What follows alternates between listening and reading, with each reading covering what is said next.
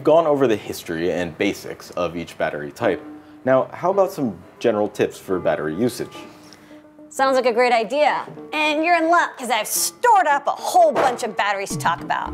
How convenient.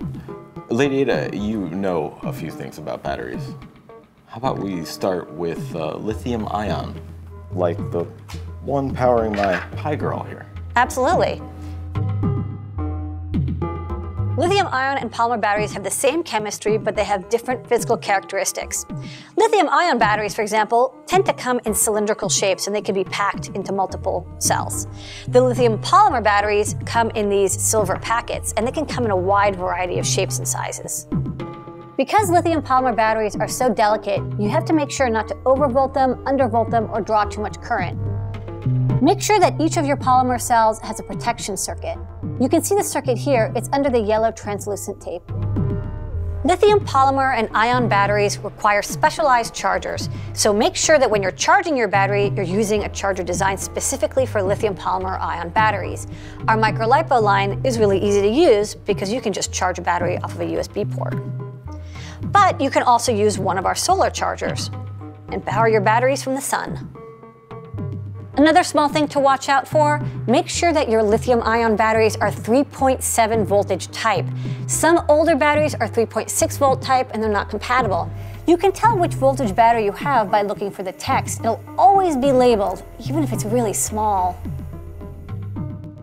It's not a good idea to mix and match lithium-ion or polymer batteries, even if they're the same size and chemistry. So if your project has a lot of batteries, make sure to charge each one individually. When powering your project with lithium-ion or polymer batteries, you have two ways of going about it. You can use a 3.3 volt load dropout regulator if your device is 3.3 volt logic and power, like this Feather Huzzah. If your device requires 5 volt power, you might need to boost the power up, like with this Power Boost. This will convert the 3.7 volts from this battery to 5 volts USB. Lithium-ion batteries come in a hard shell case, so they're pretty durable. But lithium polymer batteries, to save size and space, come in these soft silver pouches, so they're quite delicate. So make sure not to fold, bend, spindle, or mutilate these batteries. For safety, a lot of consumer products will put their lithium polymer batteries inside of a hard case like this. For example, for use in a flying drone.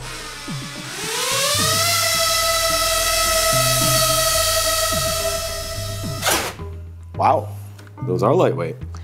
And one last thing I wanted to cover on lithium-ion batteries is the ubiquitous USB battery pack. These are pretty handy because they come with a lithium-ion battery, a charger, and a boost converter. Makes it really easy to make portable USB devices. Which means I can finally have a portable plasma globe. Oh, finally. Finally. Okay, so lithium is fragile, pricier, good for advanced users. A more basic option would be alkaline. Yeah, you could use alkalines or nickel metal hydrides. Nickel metal hydride. Yeah, And you're in luck, because I brought a whole bunch of them with me as well. The most common sizes for alkaline and nickel metal hydride batteries range from a small AAA battery to this big honkin' D cell.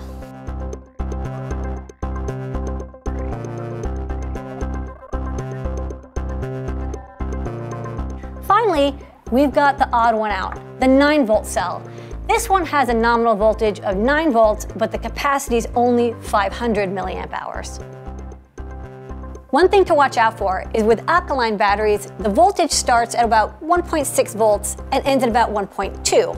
Whereas with nickel metal hydride batteries, they start at 1.3 volts and end at about 1.0. Now, doesn't sound like a big difference, but when you put a lot of cells in series, that can add up to quite a big voltage difference. And speaking of series, because alkaline and nickel metal hydride batteries are about 1.5 volt nominal, you can add them together in series to create higher voltage battery packs. Like this 3 AAA battery pack, which will give you a nominal voltage of 4.5 volts. Or this 4 times AA battery pack holder, which will give you a nominal voltage of about 6 volts. In fact, that's how a 9 volt battery is made. If you opened one up, you'd find 6 little alkaline cells all in series. So alkaline and nickel metal hydride, both durable, affordable, and readily available. Yeah, and I think we covered them pretty well. Hey, how much does a dead battery cost? How much, Colin? Nothing. It's free of charge. Okay. Moving on. Tell me what you know about coin cells. Okay. Coin cells are silver, round, and pretty skinny, just like coins. Now, they come in multiple different chemistries, but they tend not to be rechargeable, so single use only. And the trade-off for their very small size is they can't give you a lot of current. So not good for high power electronics, really good for very low power devices. Coin, or button cell batteries as they're sometimes called, all have about the same shape, but they come in different sizes depending on their usage. Now, they also come in multiple chemistries, from lithium cells that are about 3 volts to alkaline zinc air or silver oxide, which are about 1.5 volts. So make sure to check the packaging for the right size you need. Because of the coin cell's small and slippery shape, you're going to need a specialized holder to use these kinds of batteries. We have a wide variety, from a breadboard-friendly coin holder with an on-off switch to sewable ones that you can use for wearables with conductive thread. We even have this really nice double cell holder that gives you a 6-volt output, comes with a JST connector and a nice on-off switch. Coin cells are ideal for portable and low-power electronic projects, like sewable wearable electronics, small development boards like this Adafruit Gemma, RF remotes. This one runs off of 2 coin cells.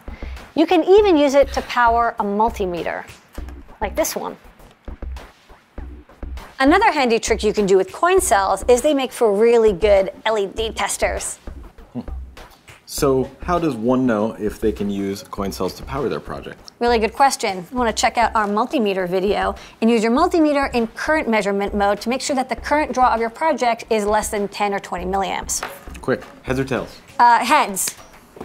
Which side is heads? Positive side? Negative has more electrons. Yeah, I don't know. No? All right. Well, we definitely covered a lot of ground here, hopefully dispelling some of the mysteries of portable power for people out there. Thank you for coming by. Absolutely. Thanks, Colin. I hope I have granted you great power over batteries. I do feel a little bit different. Okay, cool. So can you do all the cleanup here? Thank you. I didn't say yes, actually.